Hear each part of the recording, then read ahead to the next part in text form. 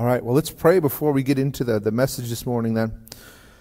Father, we come before you, and we thank you that you build the church. We thank you that you are the chief shepherd. And Lord, we submit to you and your work within us. Guide us, direct us, lead us on how to be the church, how to minister to one another, how to build one another up in love into the fullness of Christ. That we would be a church that is known for loving you, loving one another, and then reflecting that to the world. As we come into Palm Sunday and we look at this passage, I pray that you would guide our hearts and our minds, that you would instruct us, that you would make this alive to us, both in experiencing what happened on that day, but also what it means for us today. Lord, we thank you for this, and we pray this in Jesus' name. Amen. All right, so Palm Sunday is one of the annual events on the church calendar. I'm super excited for this year because I almost consider us kind of having a pseudo Palm Sunday last year. It was right in the midst of the actual lockdown where we weren't even allowed to meet. We had some stuff online. But to be here in person, I'm super excited about. And this is that story where Jesus enters into Jerusalem on a donkey. And so we'll be in Matthew chapter 21, verses 1 through 9, just to read this passage, and we'll go from there. Just to get some background here, before we get into verse 1. Jesus had been up in Bethany visiting Lazarus. So Lazarus was the guy who had died, and then Jesus had raised him from the dead. And after that, the Pharisees were looking to kill him. But also the story had kind of gotten out. And so there would be crowds that would kind of go as tourists over to Bethany to try and see and talk to Lazarus, the guy that was raised from the dead. And so Jesus went there after Lazarus had been raised to spend some time. And this is one of the reasons why these crowds were kind of in the area, was because of this story of Lazarus and what Jesus had done. And so he's up there in Bethany visiting Lazarus. Now he's going to be heading to Jerusalem for the Passover here in verse 1. When they approached, wow. I don't know what word that is. When they approached Jerusalem and came to Bethphage at the Mount of Olives, Jesus sent 2 disciples, telling them, "Go into the village ahead of you. At once you will find a donkey tied there with her foal. Untie them and bring them to me. If anyone says anything to you, say that the Lord needs them, and he will send them at once." That's always struck me. Imagine doing that today. Okay, we're going to have this dinner coming up on Thursday. Could one of you go to the local Ford dealership and get a Bronco for me? And if anybody asks, just say, Josh needs it. I don't think that would work very well. And so just that supernatural provision of God, or he ordains things to take place to fulfill prophecy. In fact, it was prophesied that Jesus would be riding in, that the Messiah would ride in on a colt. And so this is all part of prophecy, and Jesus knows this, and so he's like, yeah, there's not going to be a problem. Just go find one, bring it here, and if anybody asks, say the Lord needs it. And so that's what happens. And verse 4, it took place so that what would be said through the prophet might be fulfilled. Tell daughter Zion, see your king is coming to you, gentle and mounted on a donkey and on a colt, the foal of a donkey. The disciples went and did just as Jesus had directed them. They brought the donkey and its foal, and then they laid their clothes on them, and he sat on them. Very large crowds spread their clothes on the road. Others were cutting branches from the trees and spreading them on the road. And then the crowds who went ahead of them and those who followed shouted, "Hosanna to the Son of David. Blessed is he who comes in the name of the Lord. Hosanna in the highest heaven." Now imagine, if you can, this circumstance. You've got Jesus coming from just a few miles away from Jerusalem, and he's there, and he sends the disciples back, and so they're coming back with an empty donkey and a colt, and they get to where Jesus is, and they put their cloaks on top of it, and he sits there, and the crowd that's kind of there to maybe see Lazarus or to get a glimpse of Jesus sees what's happening. Well, this is a prophecy that they would know about. The nation of Israel has been longing for and waiting for the Messiah to come. And so they would have been looking at these prophecies and they've been wondering, is this Jesus? Is he the Messiah? Here's Lazarus, who is raised from the dead. He's walking on water. He's healing the sick. The blind are receiving sight. Is this the Messiah? Were the rumors that would have been going around. And then all of a sudden, here's Jesus sitting down on a donkey in order to ride into Jerusalem, in a declaration and a fulfillment of this prophecy. I just almost can imagine the electricity that the disciples might have been feeling in that moment. You've got that arid air, the bright sun coming down. Here's Jesus and a colt and a donkey, and all of a sudden blankets are putting on. And is this it? Is this really happening? Is the Messiah coming to Jerusalem?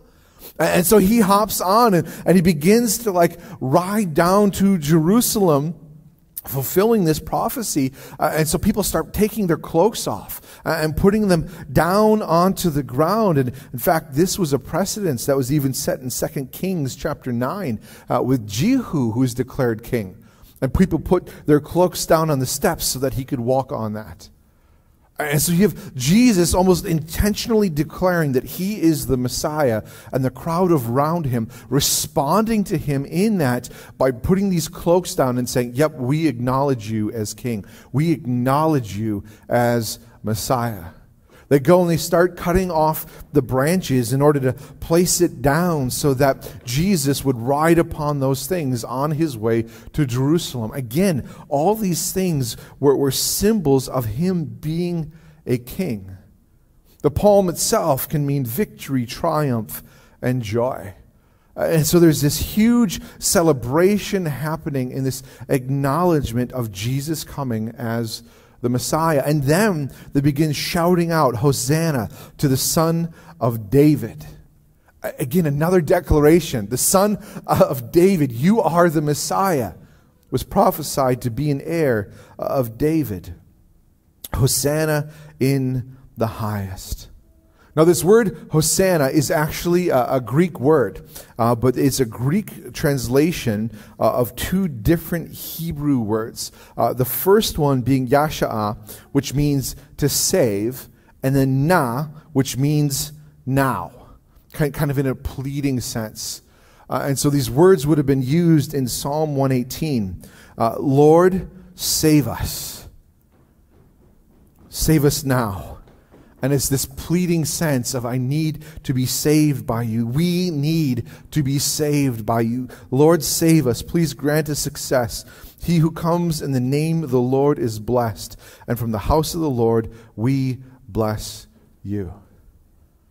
And so here's this amazing picture of Jesus walking, riding this donkey in the dusty streets down to Jerusalem, and this crowd around him acknowledging him as king, acknowledging him as Messiah, but then also crying out to God, God save us. God save us now. And it would have been a spectacle to behold. I think we've seen it in pictures and movies and whatnot, but that experience of being there as a part of it would have been just absolutely electric as Jesus fulfills these prophecies. So something clearly to celebrate and declare out. But even as we have this exciting, joyful praise of the Messiah and King coming to Jerusalem, Jesus himself, we find, is sorrowful.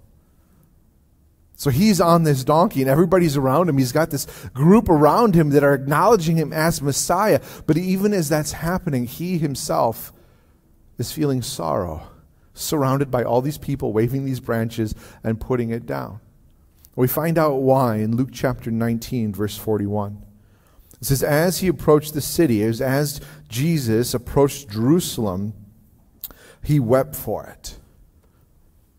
He said, if you knew this day and what would bring peace, but now it's hidden from your eyes. For the days will come when your enemies will build a barricade around you, surround you, and hem you in on every side. They will crush you and your children among you to the ground, and they will not leave one stone on another in your midst, because you did not recognize the time when God visited you. And so here Jesus again is declaring himself, I'm God, I'm here, and I'm visiting you. And if on this day you knew what would bring peace, which was him, being the Savior, being the Messiah, but in a way they did not expect, in a way that they weren't looking for it to happen. The nation of Israel, in their mind, was waiting for a Messiah to come and then to rise up to be the king of the Jews, to be the king of Israel, and then overthrow Rome, and then reestablish Israel as a powerhouse nation in the area. And on their own. And so they're waiting for that to happen. And what Jesus is saying, if you only understood, it's not about this world. It's not about this world. It's not about the walls of Jerusalem, but it's about your hearts and your need for salvation and forgiveness from God. That the peace that you need is not between you and Rome, but the peace that you need is between you and God. I think that's something that we struggle with ourselves at times when we go through our life and we have all these external influences and things that can cause us to be angry or scared or have anxiety, and we just wish for some of that conflict to go away, to be able to have peace within our jobs, peace within our families, and some of those things are not a bad thing to have. But if we're so focused on trying to find ourselves in a place of comfort in this world, and we're not worried about whether or not we're actually at peace with God, the Creator, and the one who will judge us, we're missing out on what actually causes peace. If we pursue that and we allow God to work in our lives, we'll find that He actually ends up working in these other areas around us as we submit and we begin to be transformed more into the likeness of Jesus. And who knows what would have happened if all of Jerusalem had recognized, it's not about this earth. It's not about our kingdom, but rather the kingdom of God. But it wasn't foretold to happen, and one of the reasons it wasn't supposed to happen is so that we could be here today and we could have God reaching out to us and finding salvation. But Jesus is weeping because He knows what's in store for Jerusalem. In fact, He's even saying that your enemies will build a barricade around you, surround you, and hem you in on every side.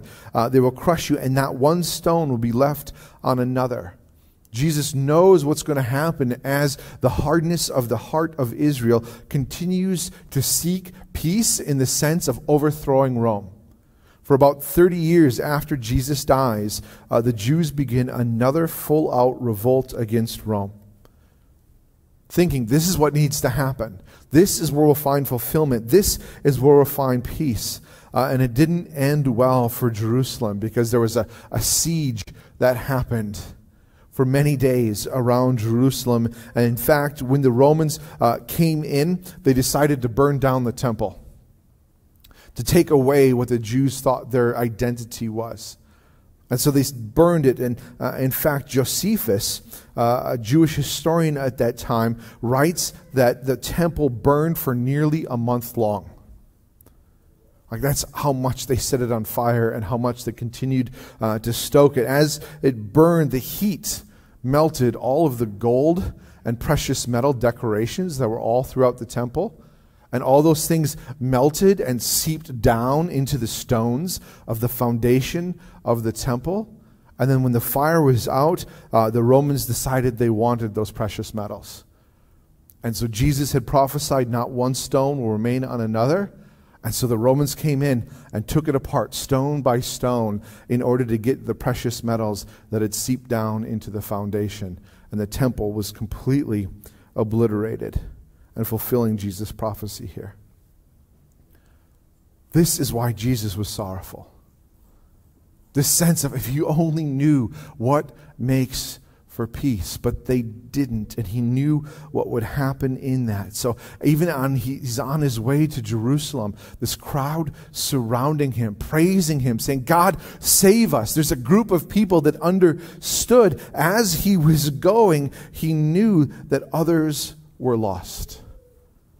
And because they were lost, they were going to suffer a fate of persecution and destruction through that. Now we're here today, and we're celebrating Palm Sunday.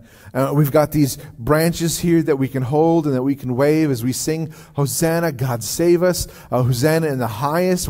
We're praising and recognizing Jesus as our Messiah and as our Lord and as our Savior, as we should do.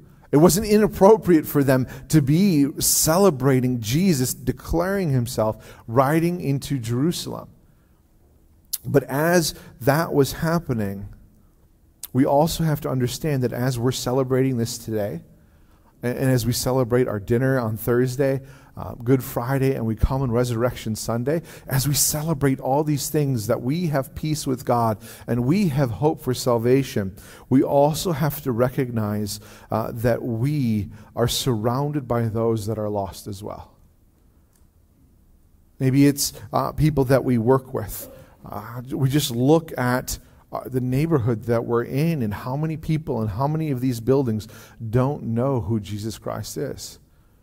And I mean that literally. A few years ago, I think it would have been 2019, as we were doing some different evangelism out on the streets before COVID, one of the group went up to a house and they said, well, do you know what that Jesus has to do with Christmas? No, I don't. Who is this Jesus? Here in Janesville. And so some people don't even know the role of Jesus with Christmas, who he is. And for those that may know that there's a connection with Christianity, they don't believe. They don't know Christ as Messiah. They don't know Jesus as Lord. And we have that sense of mourning as well, that this is the case. We see Jesus here in Luke chapter 21. So he's weeping for the city. He is upset about those that are lost. He's being asked about the end. And he says this in verse 7. Teacher, they asked him, when will these things happen? What will be the sign when these things are about to take place? And so they're asking both kind of about the destruction of Jerusalem, but they're also talking about the end of all things when God would finally restore his kingdom over all the earth. In verse 8, he says, watch out that you're not deceived. For many will come in my name saying, I am he, the time is near. Don't follow them. When you hear of wars and rebellions, don't be alarmed. Indeed, it's necessary that these things take place first, but the end won't come right away. Then he told them, nation will be raised up against nation and kingdom against kingdom. There will be violent earthquakes, famines, and plagues, or pandemics. In various places, there will be terrifying sights and great signs from heaven. But before all these things, they will lay their hands on you and persecute you, which has been happening since the day Jesus walked the earth, and is happening in various countries today. They will hand you to the synagogues, the prisons, and you will be brought before kings and governors because of my name. This will give you an opportunity to bear witness. Or Matthew 24, verse 14, writes it this way. This good news of the kingdom will be proclaimed in all the world as a testimony to all nations, and then the end will come. Easter is one of my favorite holidays. I like it better than Christmas. It's my favorite time of the year as we do all of these things. But as we declare Christ as our risen Lord, we also have to acknowledge that there's those around us that have no idea. And Jesus was sorrowful for those in Jerusalem because he knew 30 years later the Romans would come and tear it all apart, and there would be great pain and death within Jerusalem, that they would suffer because of that. And so for those of us who have Jesus Christ as our Lord and Savior, as we celebrate this, we also need to remember and to follow the example of Jesus. We're surrounded by people that don't know their eternity is in trouble. That don't know that without Christ being their Savior and Lord, they are in a path for eternity to be separated from God, to face torment and punishment for rebelling against Him in hell. This causes us to be sorrowful as we think about people that we know. Perhaps it's a family member, a friend, somebody you work with, your neighbor, or just thinking about how many people within a square mile may not know who Jesus Christ is.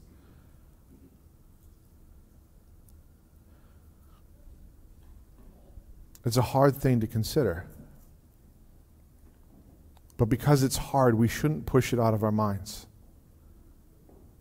It's meant to help motivate us to be the light.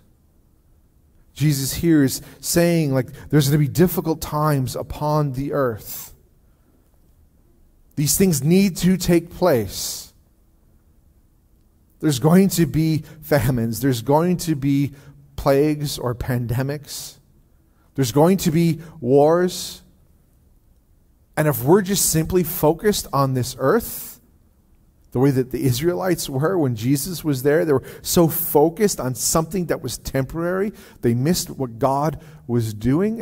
If we as a church or as individuals are so focused on what's happening on this earth, we miss the opportunity that Jesus says these things are happening for a reason, and it's so that you can be a witness through these things.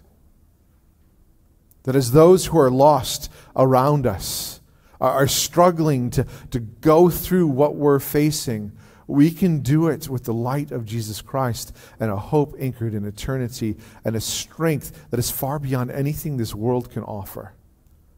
And then we can share that hope and our light with those. But if we're to do that, our hearts, our minds, and our energy cannot be anchored in this world. We need to be ready to follow the leading of the Holy Spirit and not necessarily our plans. We're to set these things down and say, Lord, would you lead us and wherever you want us to go and whatever you want us to do. This was even reflected in Palm Sunday. So on that day, as Jesus is riding down to Jerusalem, and he's got all of his disciples around him with these palm fronds, and they're laying down their jackets, and here comes the king. And yet many of them were thinking he was actually coming to overthrow Rome. Even though they knew he was the Messiah. You think of Peter, when Jesus revealed to Peter, like, I'm going to die. And Peter says, no, Lord, that'll never happen. And Jesus' response was, get behind me, Satan. Peter's expectation at that time was, no, you're the Messiah. You're going to overthrow Rome. You're establishing a kingdom here and now on earth. And Jesus is saying, it's not about here and now on earth. It's about heaven and it's about eternity. Even afterwards, and we looked at this last week a little bit, Jesus died on the cross, was risen 3 days later, spent 40 days with them. Just before he ascended into heaven, the disciples in Acts chapter 1 are saying to Jesus, all right, are you going to restore the kingdom to Israel at this time? And Jesus is like, nope. And he sends into heaven and gives them a mission.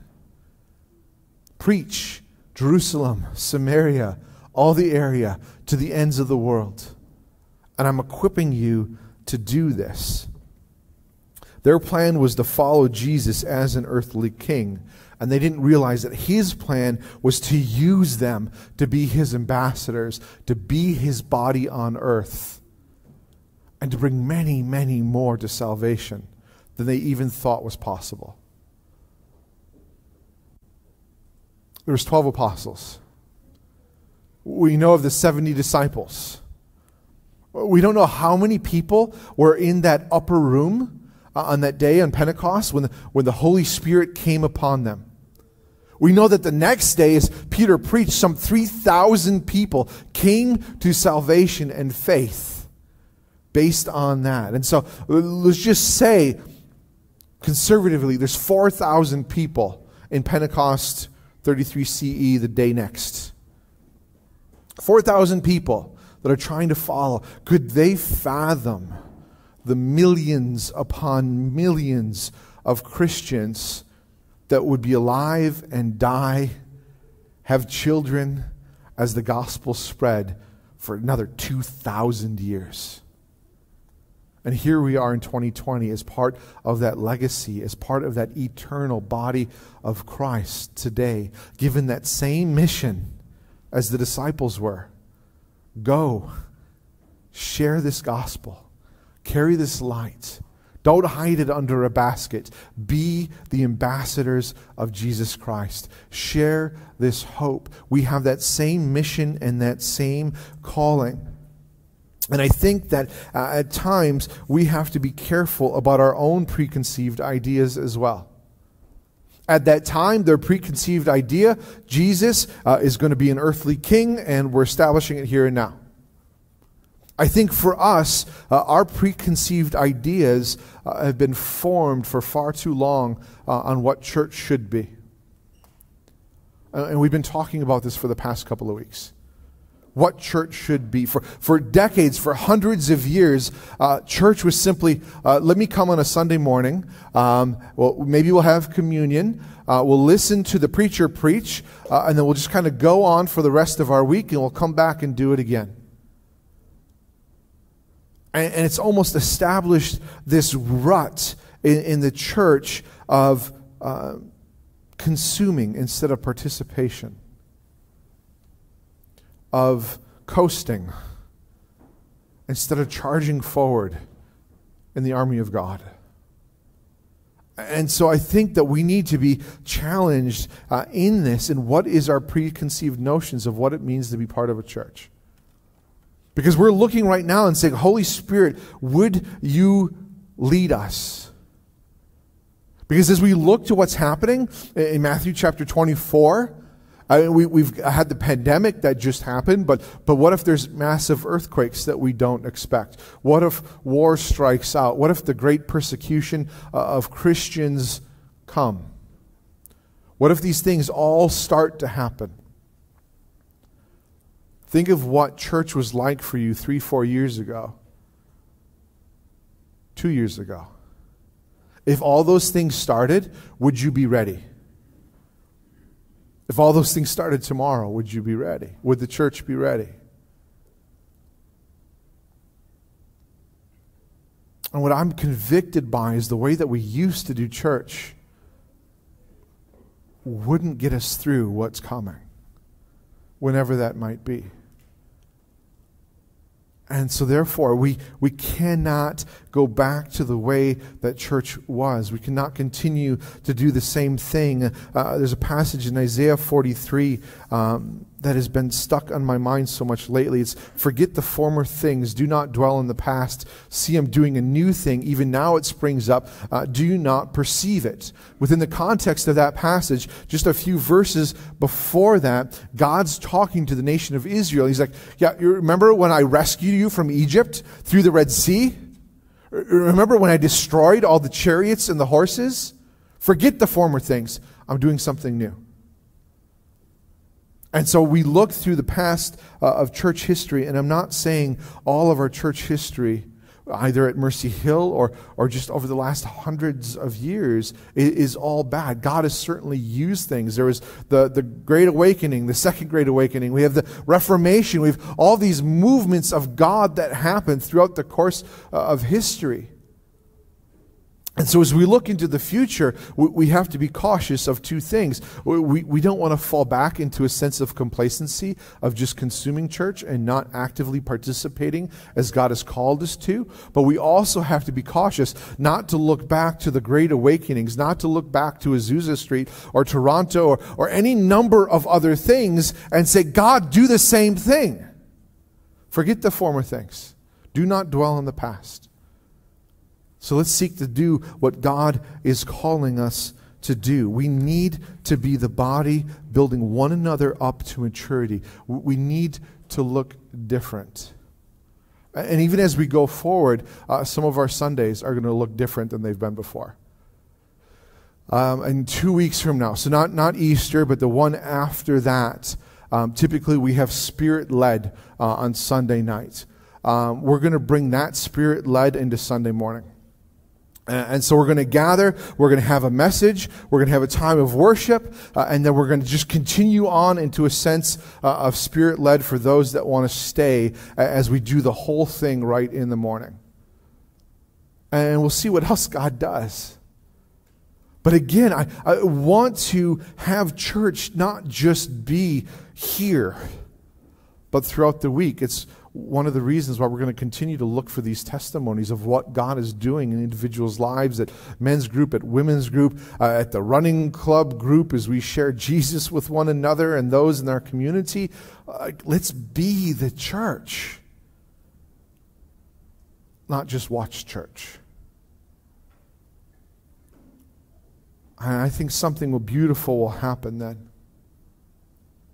In fact, God promises that it will happen as we're faithful to do that. 2,000 years, the dusty roads heading to Jerusalem, Jesus was surrounded by those waving palm branches and shouting out, Hosanna.